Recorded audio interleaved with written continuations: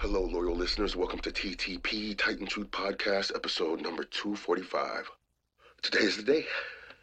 Maybe the last podcast I ever record. And look, I know I said that last week, and yeah, maybe the week before and a few other times. But look, this is the point. After 5 years of deep cover at Apex Cybernetics, I'm finally taking my shot.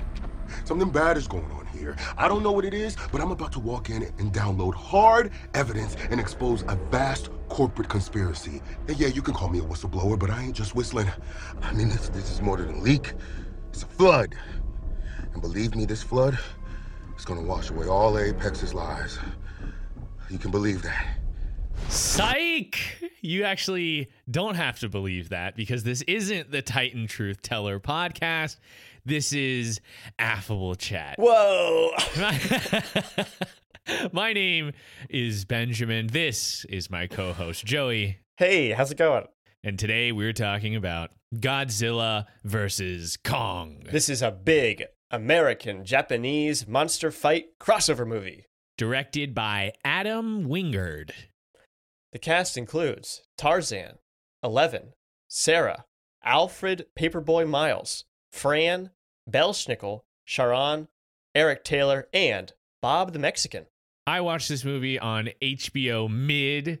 Joey, how did you watch this movie? I watched it on HBO Max because the monsters were so big. Oh yes, the only streaming platform large enough That's to right. contain the power of these gigantic monsters. Well, let's hear about them, Joey. Why don't we give them our synopsis for Godzilla versus Kong? Okay. Worried about Godzilla's unlimited power, a technology company called Apex Cybernetics hires Dr. Nathan Lind to find a secret power source hidden at the center of the Earth. Lind believes that the Earth is hollow and giant prehistoric creatures, like Godzilla and King Kong, live deep under us. Lind is not respected for his crazy theories, and he jumps at the opportunity to prove himself. No one has ever been able to get to the hollow Earth, but Lind has a crazy idea. What if they shipped King Kong to Antarctica and the giant ape led them there? And what if they suddenly had a vehicle perfectly capable of getting them to Hollow Earth, even though that's never been possible before?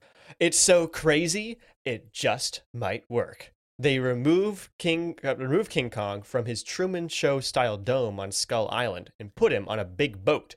On the way, Godzilla arrives and starts to attack. They have an epic fight in the water, and Kong barely makes it alive. But Godzilla has been beat back, and they make it the rest of the way. Even though Godzilla definitely could have killed all of them, he retreats because he doesn't want the movie to end yet. That's right, just the first encounter.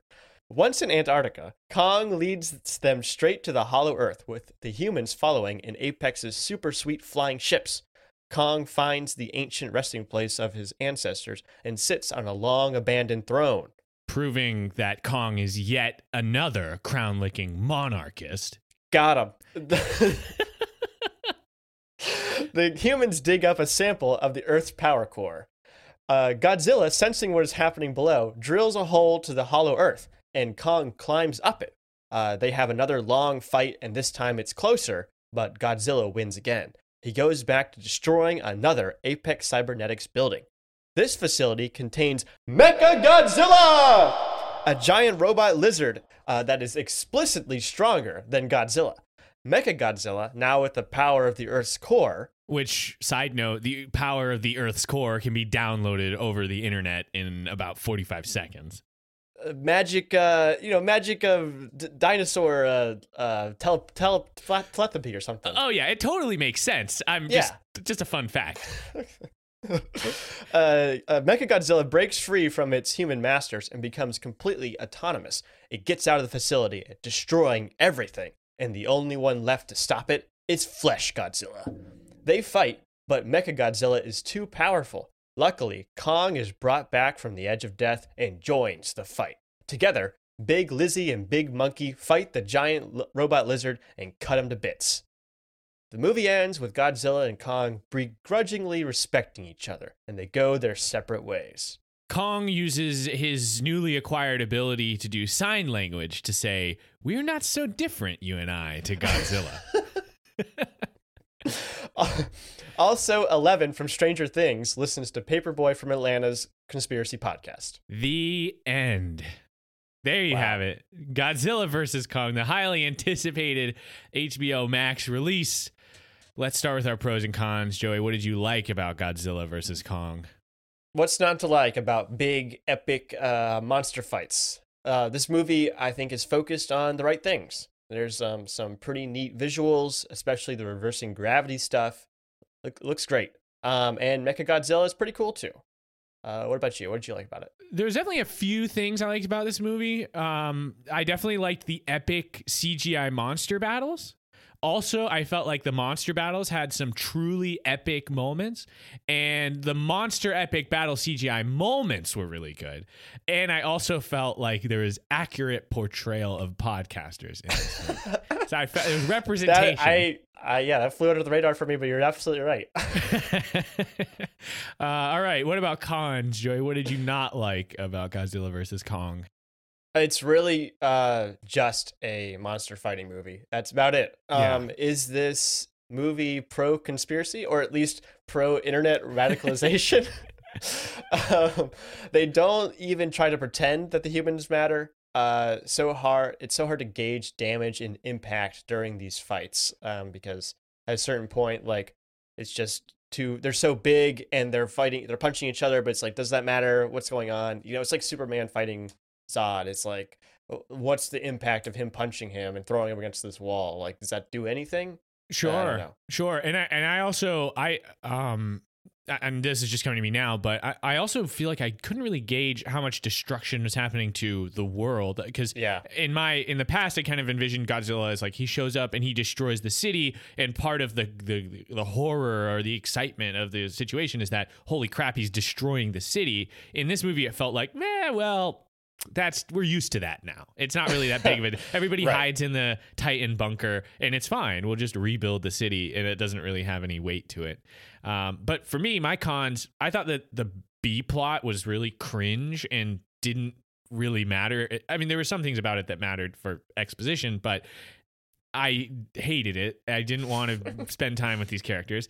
There's way too much time spent not showing monsters fighting each other in this movie. And also, there were recognizable actors playing boring parts. So it didn't really benefit from the fact that it had 11. It didn't really benefit from the fact that it had Paperboy. These weren't interesting roles, so it doesn't really add anything despite having talented actors playing them. Yeah. So those are our pros and our cons. Let's move into our overall section.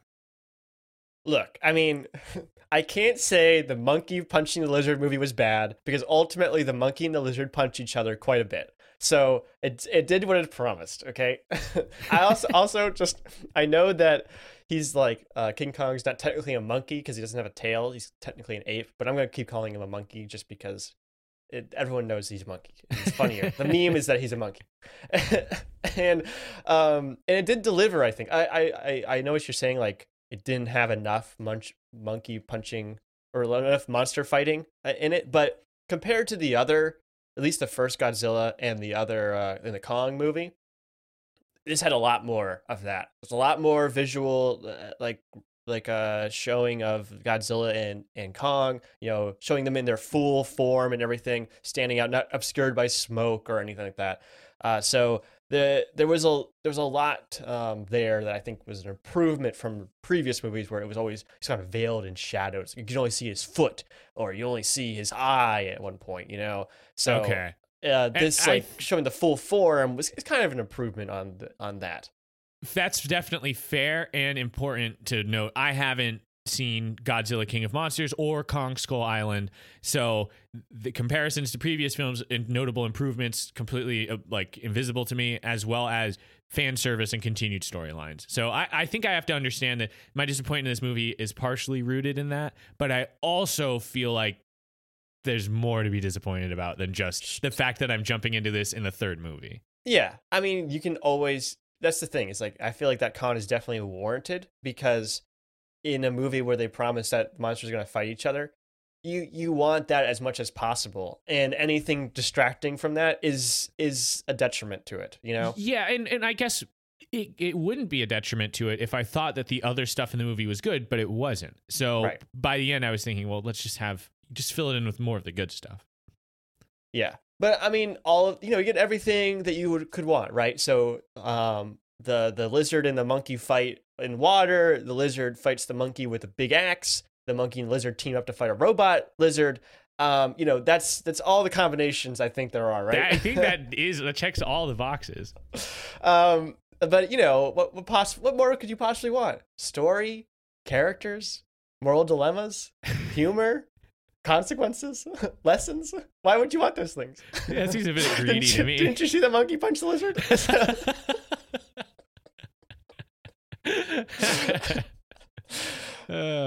Ultimately, this movie kind of fails because Godzilla is just too powerful. Godzilla is not a character, he's a force of nature, like a meteor or a hurricane. Kong is a little bit more of a character, but he's still perfectly rational throughout and completely predictable because of that.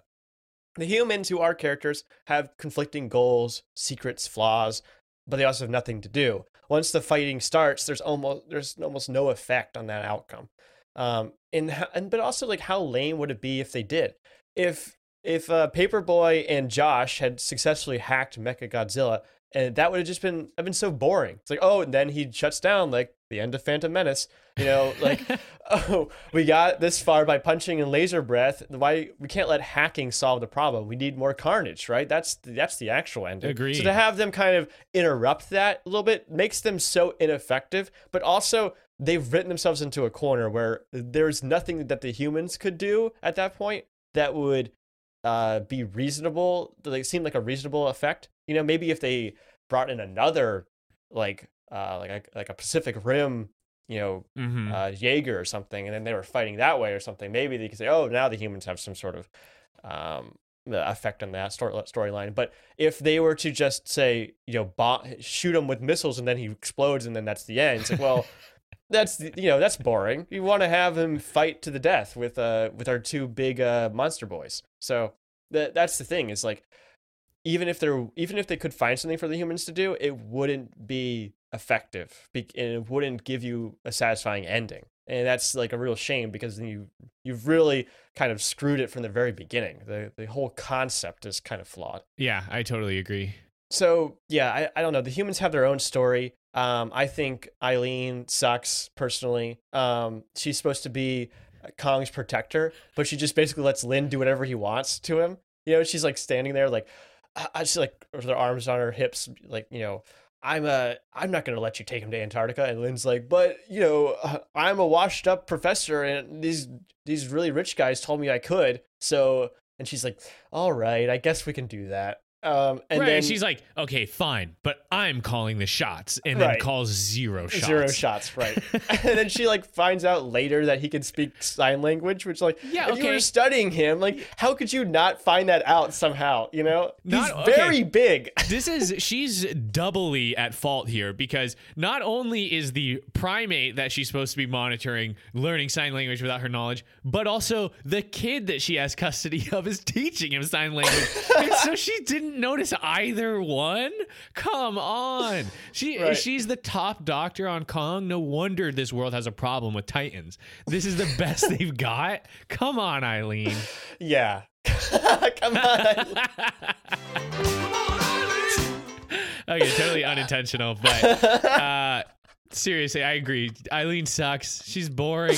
She just, besides her concerned face throughout, like, she has no impact on this film. Right. Well, she like Lin's like, okay, tell the little girl to lie to the big ape, and she's like, I'm not gonna do that. And he's like, well, but we got this far, right? And she's like, I guess we will. So easily convinced. She's really is just pushed over all the time, and so yeah, no sympathy for her. Although, like, I feel like it does also work out for her. So, like, thinking back on why she would do that, like, clearly the Truman Show style dome that Kong was living in was collapsing because Kong knew he was living in a simulation, as we all are. And so nice. He gets put into Antarctica to go to the Hollow Earth, thinking that maybe this is this is where he came from, and maybe he'll meet others like him, and this will be a happier place. Which you do see at the end. He is living in the center of the Earth, so maybe that did work out for her. I don't know. No, I think you're right. I mean, conclusion of the arc for Kong, or Kong's arc throughout this, is Kong doesn't have a home, and in the end, he does have a home. And in this, compared to a lot of other characters in this movie, that's pretty dynamic. So True. I think you're right. There is something to her wanting him to get there, but I think she purports to want to protect Kong, and she just totally throws him to the wolves immediately, and he does suffer for that. He has to fight to hella monsters and get beat up a lot, but in the end, he gets to live in the place he's meant to live in. That's true. And isn't that his kind of purpose, is to fight monsters? I mean, that's like him. That's like what he does. Is he fights monsters in Skull Island, protects the world from, the dangers of the Hollow Earth coming to the surface. It's true. I mean, I was thinking about that at the end when it shows him like chilling in Hollow Earth. Hollow Earth is a place that's full of monsters that were shown are totally capable of murdering Kong. Without the help from the Heaves missiles, he would have died 5 minutes into being in Hollow Earth. So is it that great of a place for him to live? I mean, this guy, he's just too big to live anywhere in peace. Maybe he'll get into better fighting shape after living there for a while and become an apex predator and not have to worry about dying from the snakes. But he definitely almost died from the snakes. Yeah, the snakes and definitely they are still got him. monitoring him, so I guess the humans could swoop in for the protect if they want to, but maybe there's other Kongs and stuff down there. They can study more creatures. One of my favorite things that was like during the fights when like they brought in the missiles and stuff just to like kind of distract Godzilla or whoever, and like Kong took that as an advantage. Like they were they were working with Kong in tandem with him. That was for cool moments. I like that stuff. I wish there had been a little bit more of that, a little more of like tactics. Like, okay, here's what we're gonna do. We're gonna fly in there and we're gonna shoot Godzilla at this specific time, and that's gonna give Kong the opening he needs to get him or something. But it's just like kind of random. It's like, oh, now the missiles come in and then they're shooting at Godzilla, and Godzilla's like, missiles, and then Kong takes advantage of that. But I don't know. It's just kind of random violence at a certain point. Right. I think it would have been a little more compelling if they tried, instead of literally chaining Kong to the boat and giving him a huge disadvantage. It would be cool if they were able to equip him with some sort of weapon. It's like, Godzilla may have laser breath, but you have our shield, and like now you can go toe to toe with him, and like Kong, because again, this is my first King Kong movie. I thought that King Kong was totally unpredictable and completely out of control. So having to travel with him was dangerous in itself, but that's not how he is. He's actually kind of predictable and actually kind of works well with the humans. So I think they should have leaned harder into that instead of trying to have both, because you're right. There's a potential for kind of a Kong human team up that could have been even more epic. You could have upped the epicness in the battles if you gave Kong a little bit more of an edge, because as it stands, he has no chance against Godzilla. What if they brought in some guy who was like a combat expert, he's like a crazy kooky combat expert or something, and he's devised a Kong human like fighting style, and he's like, they bring him in and he's like, here's what we need to do, and he sounds like a total kook, but then all the stuff works because he's like, this is Kong's great, I've studied all of the way he fights, and this is the best way for us to like give him an advantage in a fight is if we strike at this point or something, or if we give him a big axe, he's gonna be able to wreak havoc everywhere. So right, or like you learned sign language, now learn Tai Chi or something like that. I know Kung Fu. Yeah.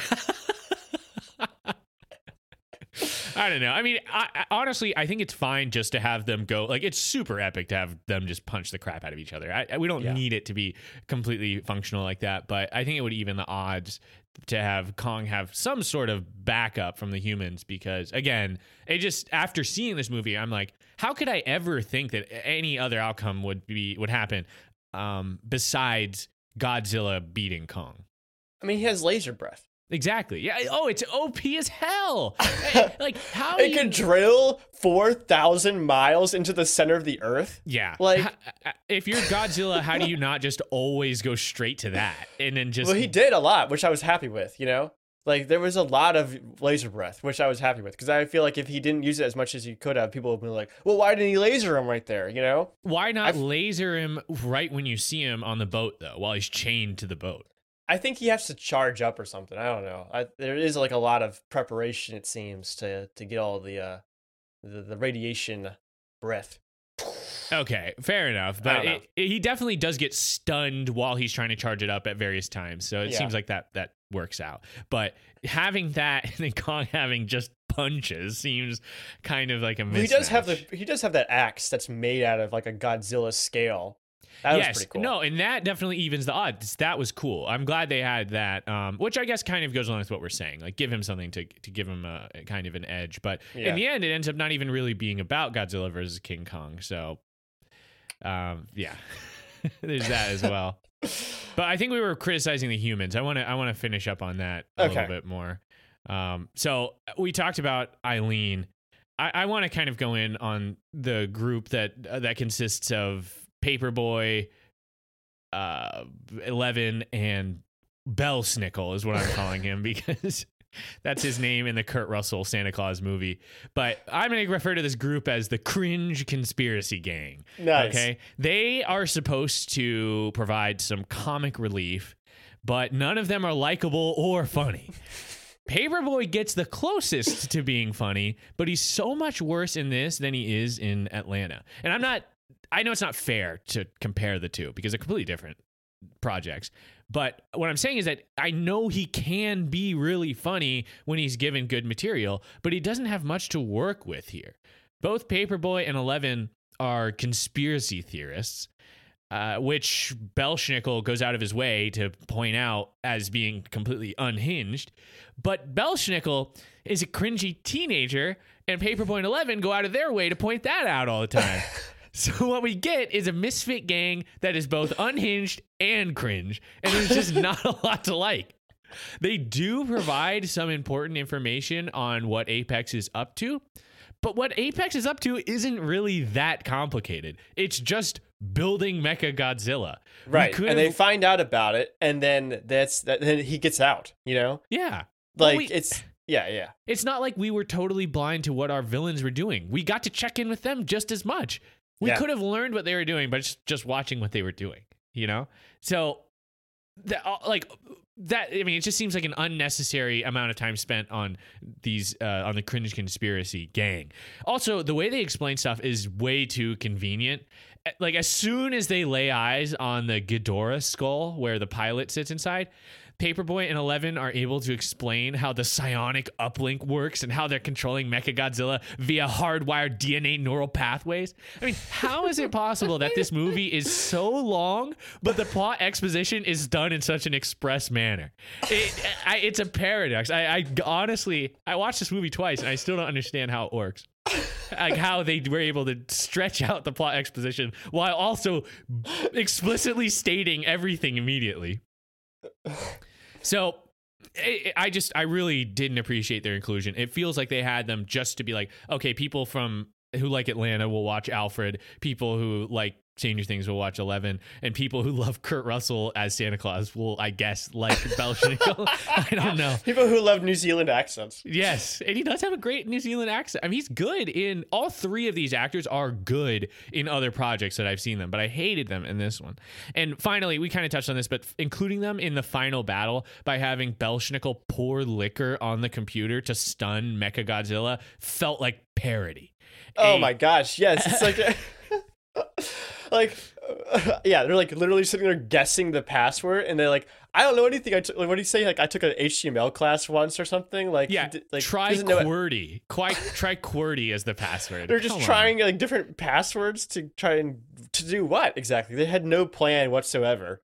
And then he pours liquid on the monitor, and that somehow has the desired effect. I mean, it's the same thing as when they break into the facility and they like just smash the door like control panel or something, and it opens the door, right? I mean, it's a classic like, oh, we don't know how to get into this place, so we'll just smash the thing. Yeah, if you're a security company or something, all you have to do is say, if there's a malfunction with the door, close it. It closes automatically. It's on some sort of spring mechanism or something where it's always closed, not always open.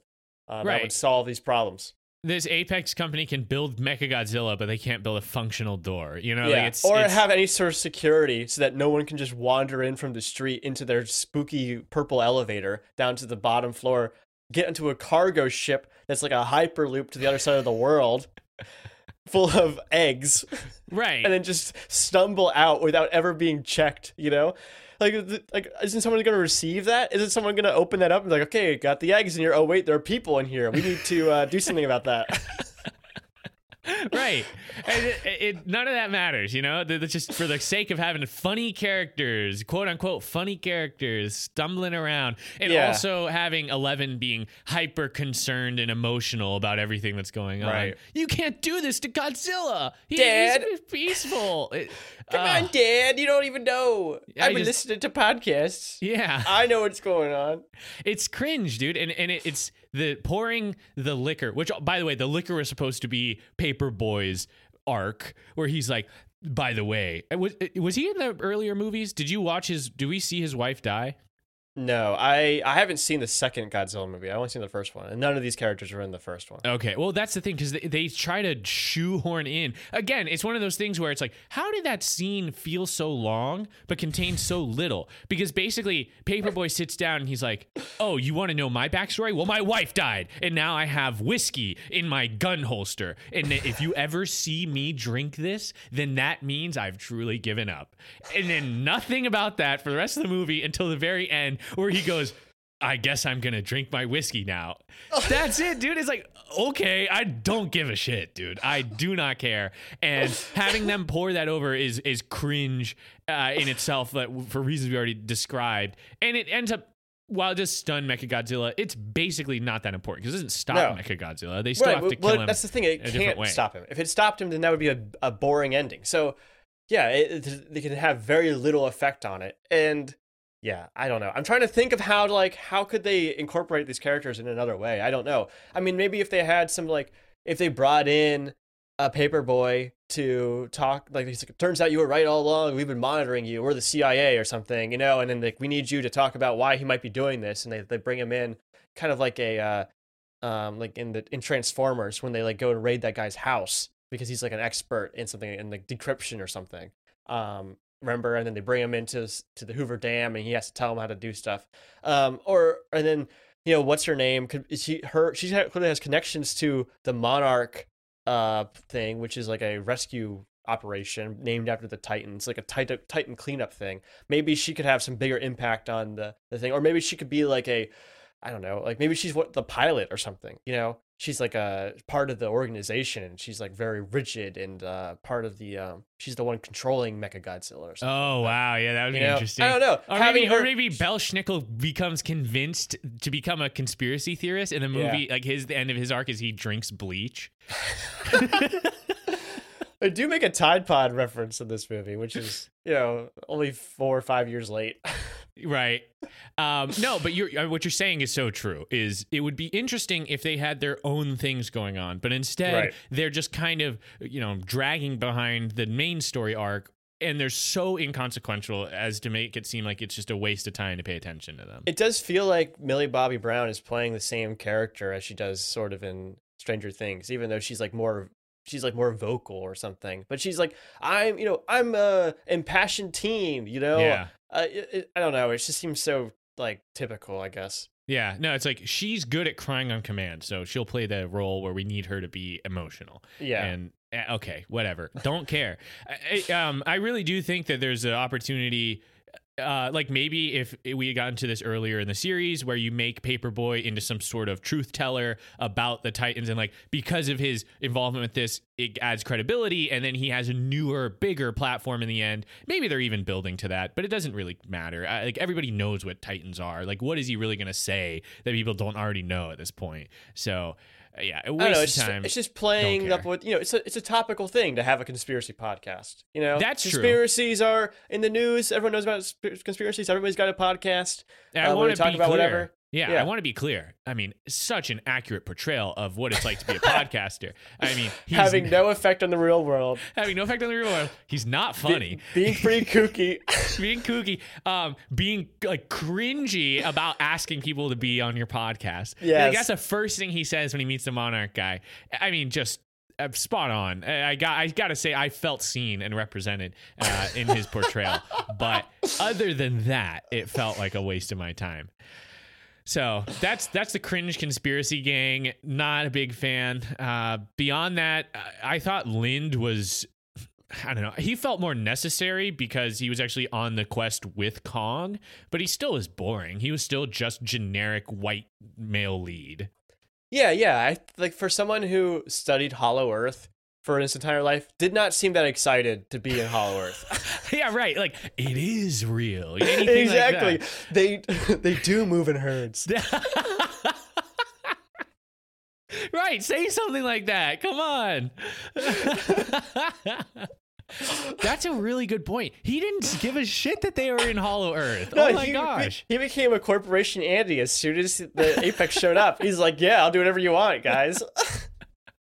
That's My hilarious. brother died on this dangerous mission. I don't care. I'll do it. Yeah. You got some new heaves or something? Bring that Where's up. Bring that up. Where's his flask of in the gun holster? You know, that Yeah. he drinks to remind him of his brother. I know. Oh my god. They missed so hard on that. They could have. Oh my gosh. Yeah, that is terrible. That's even worse than I thought.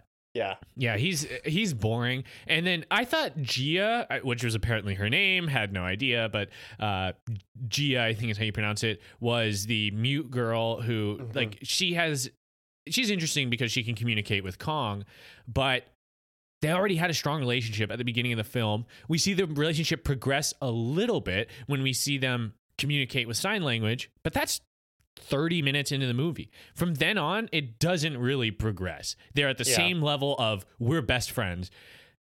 And it doesn't change for the rest of the movie. It's cool, I guess, but it doesn't really go anywhere. And she's not really given much agency, you know? She's just like she's just a vehicle to use to communicate with Kong. But she clearly understands the situation pretty deeply. But nobody wants to listen to her because she's just a kid. You know, she's a mute kid. So what's she gonna say? You know what I mean? So, but Eileen doesn't seem to take her very seriously, even though she's like the only person who seems to understand Kong. Clearly has a better understanding of what Kong wants than Eileen does. So, like she never gets a chance to like stand up for herself or say like all she is like voicing Kong's emotions for us because CGI monsters are hard to make emote, I guess. Right. I don't even know if I agree with that. But hold on, I'll get to that in a second. Obviously, that's what they think, but I think you could do it better. I already criticized in the synopsis the Hollow Earth aerial vehicles heave. The whole reason why I thought they were pretty cool. They were like kind of like Tron vehicles. They had like the like trail of, you know, anti-gravity stuff or whatever, you know? Yes, and they definitely lead us to some of the more compelling visual sequences in the movie. I really liked the way that things looked when they went from Earth to Hollow Earth with the colors and like the transition thing. Yeah, that was cool. That was really cool when they pop out of the hole that Godzilla made and they fly really close to Kong and then they fly really close to Godzilla. That was awesome. It made me feel like I was on like a roller coaster. Yeah, didn't or something. Godzilla catch one and crush it, or was that Kong? That was Kong. Oh my. Okay. Well, bringing that up, I didn't even mention her in my like what I wrote here, but Fran's character sucked, dude. She was a Corporation Andy, and then she's also just classic, villain who's needlessly evil because they're about to try to escape Hollow Earth, and Kong is just standing there near the hole. Instead of going around him, they're like, get him out of the way, shoot him. Which, unless you're just a complete idiot, you have to know that's not going to kill him. First off, why would you want to kill him? But second off, that's not going to work. All it's going to do is piss him off. And then they face instant justice, which at least that happened. At least they face instant justice. But it was like, that was suicide to shoot at Kong from that distance. Come on. Just idiots. Like, I had to roll my eyes, just like, oh, of course, she's evil, so she's going to do that. But they had to get rid of her somehow, so yeah, I mean, couldn't keep her around. It was satisfying to see him crush that thing in his hand, but that was awesome. I don't know, it just seems so stupid. But okay, the what I'm trying to say is, and this is just comes from me being kind of new to the universe of Kong and Godzilla. But it seemed like Hollow Earth was really hard to get to before, and the whole point was because like the transition to getting there was impossible and to kill people. Yeah, and they're just like, oh, but we fixed that now, which is pretty convenient. And then on top of that, the heaves double as a defibrillator that's able to restart Kong's electricity. heart. equals life starting. Don't you know that? We learned that in Batman v Superman, or well, not Batman v Superman. Justice League, Dawn of Greatness. That's right. They they put the big box in Superman into the big pool, and then they put a bunch of electricity in it, and it brings it back to life. You know, okay, you're electricity equals restarting the heart, or in the bring people back HBO to Max cinematic universe. That's okay, right. Fair, okay, I retract my criticism because you're right. That's airtight. So I don't know. I think that the inclusion of the Heaves has enough epic moments to justify them, but I think that there's just more examples of this movie being kind of just lame in the way that they do things because it's, you know, it makes it so convenient. Yeah, well, I mean, the biggest plot hole is the hole that Godzilla drills to Hollow Earth. Like, apparently they have to go through some sort of weird membrane to get there, like to go from Earth to Hollow Earth, but to get back, all they have to do is drill a giant monster hole. You know, it's silly. I mean, I don't know what the how quickly can Kong climb out of that shit, right? Like, I know it's so far. I think. Yeah, I don't even know. I don't care. Yeah. I'm glad I didn't have to watch a long sequence of Kong climbing. This movie was long enough, but that is. He should have used the Heaves as rocket skates. He should have stood on them, and then they zoomed him up. That would be pretty cool. It's right. And then Kong would have an example to show off his manual dexterity because his feet have thumbs, so he could grab onto them and skate up. Come on, come on. How are we not? How are we not? Consulting on this? Yeah. Anyways, I mean, I could go on complaining about this movie, but that's not a very productive use of time. I think this movie has great monster action, but the rest really can be tossed out.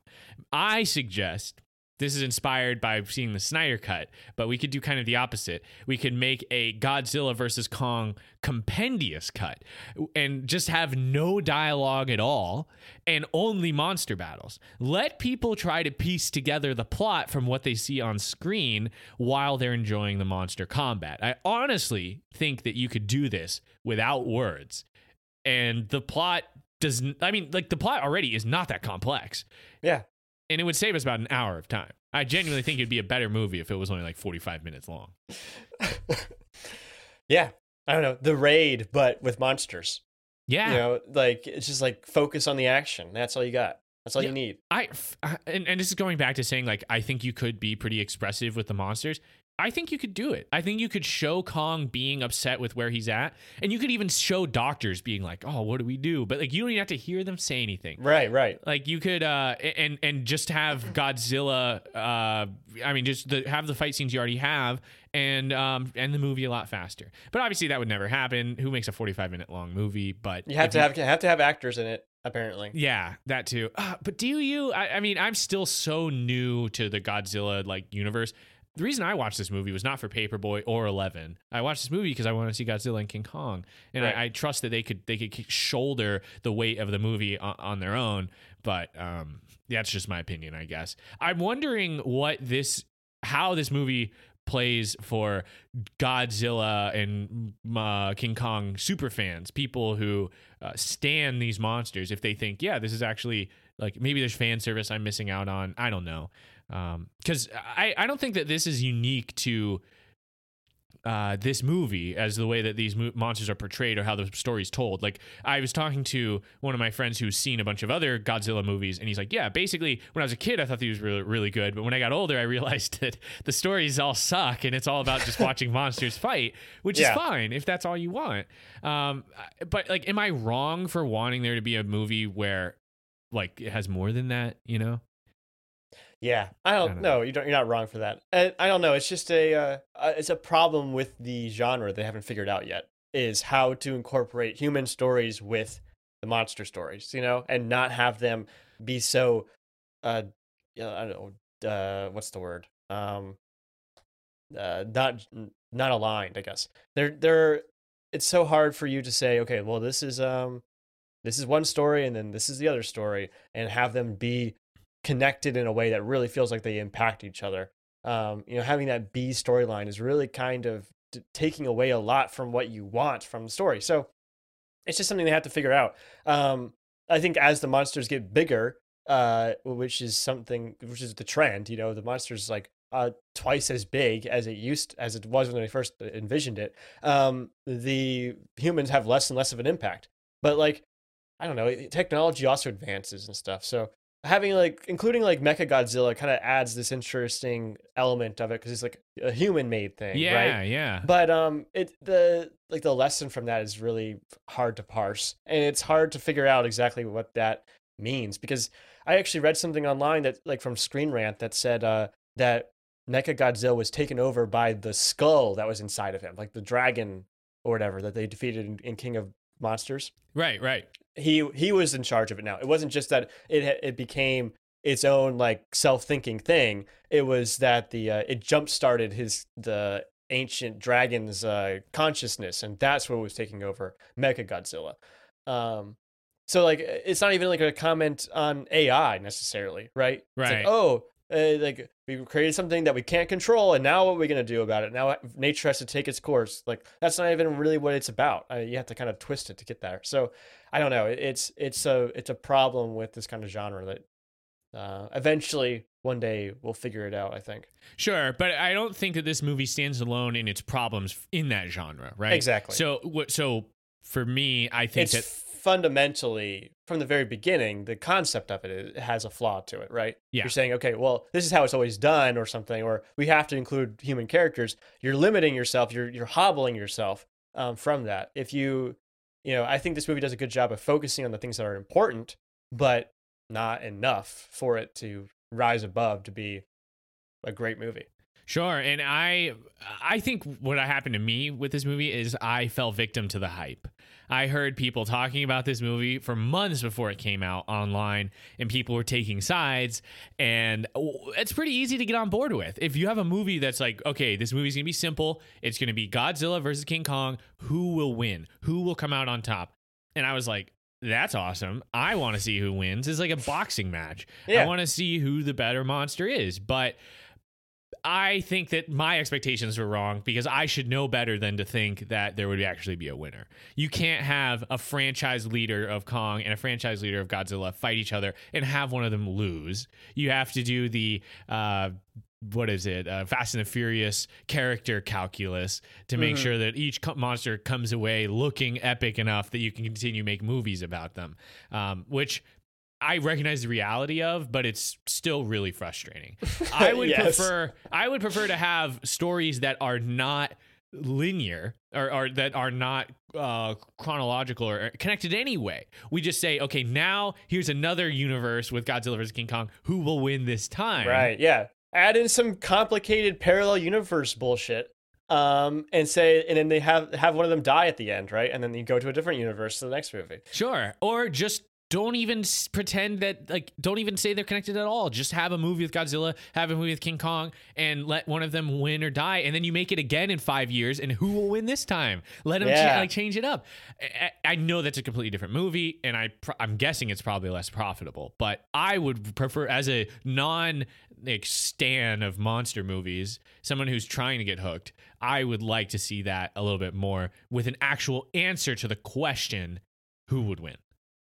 I bet you this movie would be pretty good in theaters, though. It has been making a lot of money. It's the best, the biggest box office after pre-COVID or post-COVID, I think. Yeah, I saw that. Which it's great. I mean, there's a lot of reasons to get on board with it, but I just don't. I think that it disappoints, even though the hook is really good. I really wanted to see who would win, but yeah, that's just all there is to it.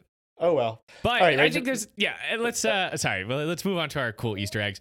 I think there's still a lot to get excited about this movie. I know that we have gone on about how much there's not to like, but there still is a lot to like, and that's that you have two really epic monsters starring in this, and Godzilla is iconic for many reasons, but one of those reasons is his roar. That's right. Thank you for that transition. Yes. So I found this on a fandom website for Legendary Series, Monsterverse, .fandom.com. And they talked about the history of Godzilla's roar, specifically the one that they made for this movie or the 2014 movie. Since Godzilla's roar is considered one of the most famous sound effects in film history, sound designers Eric Adel and Ethan Van der Ryan were tasked with paying homage to it while revamping it and creating something new. According to Edwards, they spent 6 months over the 3-year production experimenting with different techniques, such as a pine tar coated leather glove on a double bass, trying to match the initial metallic shriek and the following wail, which is how they originally made it, which is a part of the original Godzilla iconic roar. So using microphones that could record sound inaudible to human ears, the team recorded hundreds of sounds at 192 kilohertz sample rate before slowing them down to an audible range until they stumbled upon the combination that gave them goosebumps. The final version that was created was the 50th the team produced. The pair tested the roar on a back lot of Warner Bros. Using a 100,000-watt Tor speaker array from the Rolling Stones. The roar was powerful enough to rattle pipes and rooftops and was estimated that it could be heard up to 3 miles away. For this experiment, the crew actually sent out flyers to surrounding communities, warning the neighbors about the potential sound disruption. Despite the preemptive measures, however, people kept getting calls that people were tweeting, "Godzilla is at my apartment door." So let's listen to the original Godzilla roar from 1950.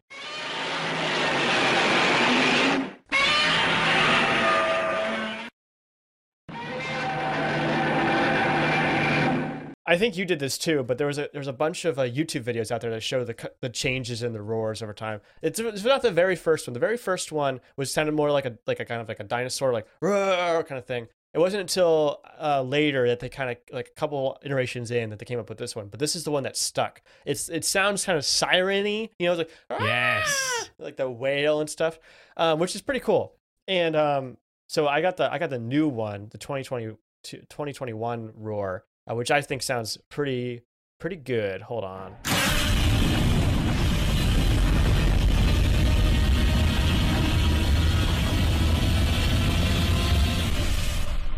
So I think in the end they ended up coming up with a new thing and then kind of overlaying it with the old one too. So you can kind of hear it in the background there. It's still there, that kind of screech, but now it's like it's got that extra like dinosaur thing to kind of match his bigger and more lizardly like form.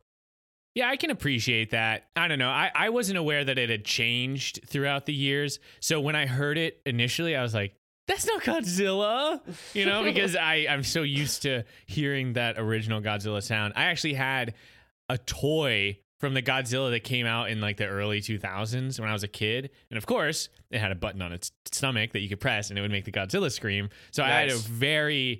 I was very familiar with that older kind of iconic sound. And I don't know, I guess it pays homage to it while also being its own thing. So I can respect that.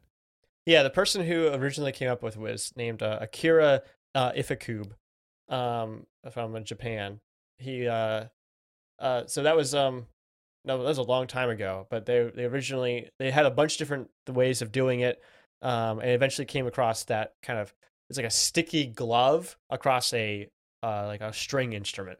But the actual like ingredients for the entire roar is still a secret, because the creators of this one wanted to kind of keep it opaque. That way, when you hear it, you hear Godzilla and not the sound that they used to make it. Right. So they wanted to keep that magic alive a little bit. Secret cool. sauce. Yeah, that's right. I do like that a lot. And it's, I don't know. I think part of the reason why I don't want it to change is I just feel like Godzilla does such a good job of setting that, like, that sound sets itself apart from so many other sounds that huge monsters make. Yeah. So, and like you said, it's like one of the most iconic in film history. So anytime you change something like that, I think there's going to be a little bit of pushback, but I also think it's pretty cool to try to push the limits of it.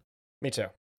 Okay, well, let's move forward to our quotable moments. And really, there's only one for this. There's only one, yeah. That podcast is filling your head with garbage. You should be in school. This is, if you have ever told your parents or anyone who cares about you a lot that you listen to Affable Chat, you've probably heard this exact line said to you. But we encourage you to keep listening and keep going to school if you're still in school. That's right. You can do both. You can listen to podcasts while you're in school. And you listen. Like, We don't condone cutting class to listen to Affable Chat, but we totally understand why you would. right. All right, Joey. I think you know what time it is. It is time for us to go. A little deeper. Okay, so there, one of the things that's kind of topic in this movie is the Hollow Earth, which is a famous fiction staple, also known as subterranean fiction. It's this idea that the Earth is hollow and that, you know, there are civilizations underneath of it and stuff. I know this is something that I used to believe when I was like 4 or 5 years old, that we lived on the inside of the Earth, you know, and like the Ooh. sky was like like something else, because the idea of living on the edge of it was terrifying, that you could just like fall off. So yeah, it wasn't until much later that I realized that we lived on the surface of the Earth. When I was reading Magic School Bus books with my parents. So thanks, Magic School Bus. Thank you, Mrs. Frizzle, for saving me from falling into conspiracies, I guess. Please let this be an ordinary field trip. Anyway, so this idea, Hollow Earth, it really started with Edmund Halley, which is the comet guy from the 17th century. The Halley's Comet was the guy who originally came up with this idea, or is first credited with it in 1692. He conjectured that the Earth might consist of a hollow shell about 800 kilometers thick, 2 inner concentric shells, and an innermost core. Atmospheres separated these shells, and each shell had its own magnetic poles. The spheres rotate at different speeds, and Halley proposed this scheme in order to explain anomalous compass readings. He envisioned the atmosphere inside as luminous and possibly inhabited, and speculated that the escaping gas caused the aurora borealis. So a lot of things that he's theorizing on that would explain things really are jumping from conclusion to conclusion here. Not a lot of evidence for this, just kind of like proposing things. Not just one hollow Earth, but several hollow Earths inside of each other. So pretty intense stuff. So what's interesting, I think, is that we've never really dug deep enough to like see what's inside the core. We've been able to get about 7 miles, I think, is the deepest hole we've ever dug, like straight down. There are like mining, like oil mining rigs that dig further, but at specifically they dig at angles, so they never really go further than like 2 miles, I think. So the Earth's crust is 4,000 miles thick, so like to get to the mantle. So it's a really long way. You can imagine maybe there's something in between, those areas. But according to our understandings of gravity and our understandings of earthquakes and stuff, this is not possible. Size, like the way that ripples that cause earthquakes go through the Earth, it wouldn't work that way if it was hollow. So like able to predict how those things will affect things, and like how an earthquake in one area will affect an earthquake or cause an earthquake somewhere else. It's based on the understanding that the Earth is basically solid, or at least has like molten liquid in the inside, which is again pretty dense. What exactly stops us from digging further than that? We just lose interest after a while, or is there's not really anything past that to do. I mean, it's really difficult. I mean, because you have to take whatever you dig down there, you have to transport out, right? So Right. You have to transport rocks 7 miles straight up. That's a lot of effort. And like, there's not really much we need that for, right? We can get pretty good readings about that the stuff that's down there just by using like radar and stuff. So we have a pretty good understanding of how things are without being intrusive. Okay. Anyway, so this is originally like kind of a way to connect myths of our past to a modern understanding of the world. Maybe like the Hollow Earth was an entrance to the underworld, which is frequently referenced in like ancient mythology.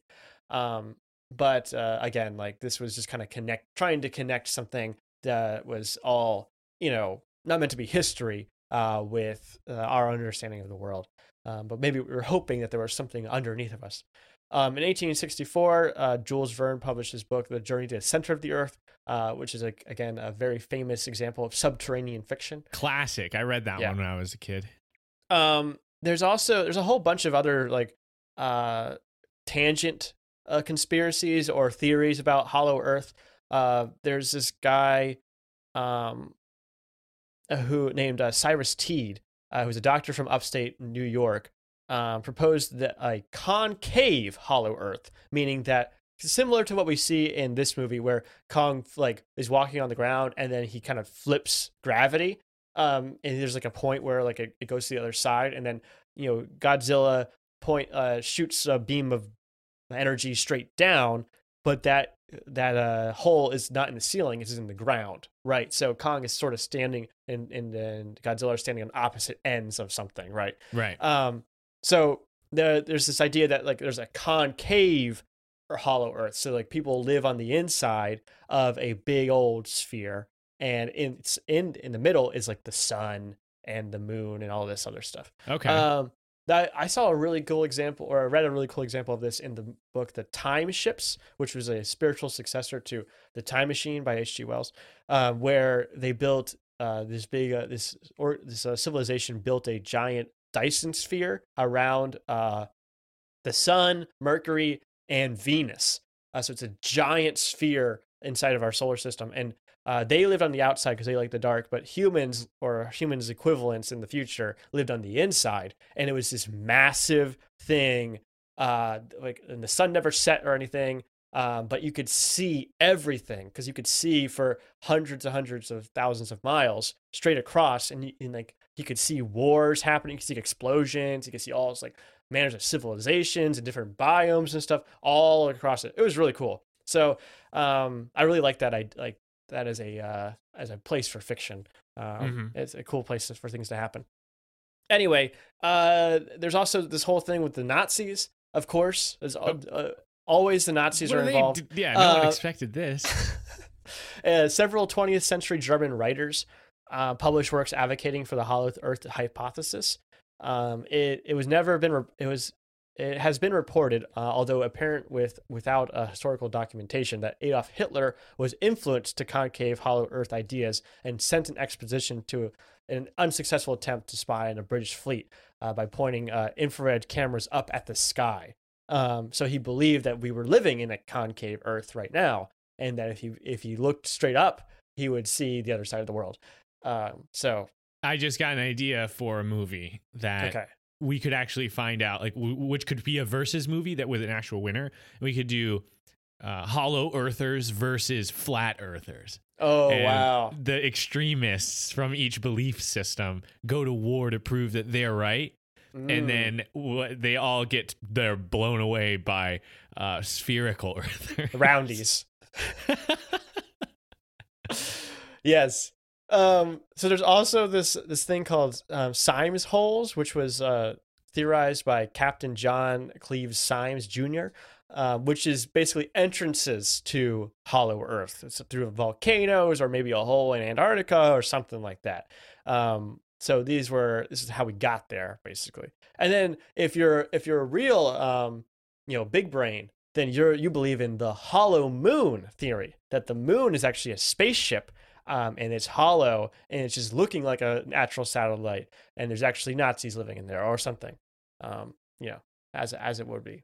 So, I'm more of a Wallace and Gromit moon conspiracy theorist, where I believe the moon is actually made of cheese. Yes, but this is an interesting addition to the theories. It's actually a cheese factory on the inside of the moon.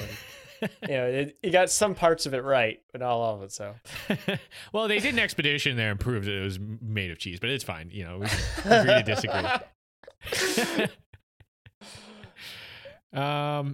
Okay. Well, is that it, Joey? That's all I got. I think that's going to conclude our conversation on Godzilla versus Kong. As we do at the end of every episode of Affable Chat, we will deliver our ratings. Joey, what rating do you want to give to this movie? The only rating I could possibly give. That podcast is filling your head with garbage. You should be in school. That's I think that has never been more true than at the end of this episode.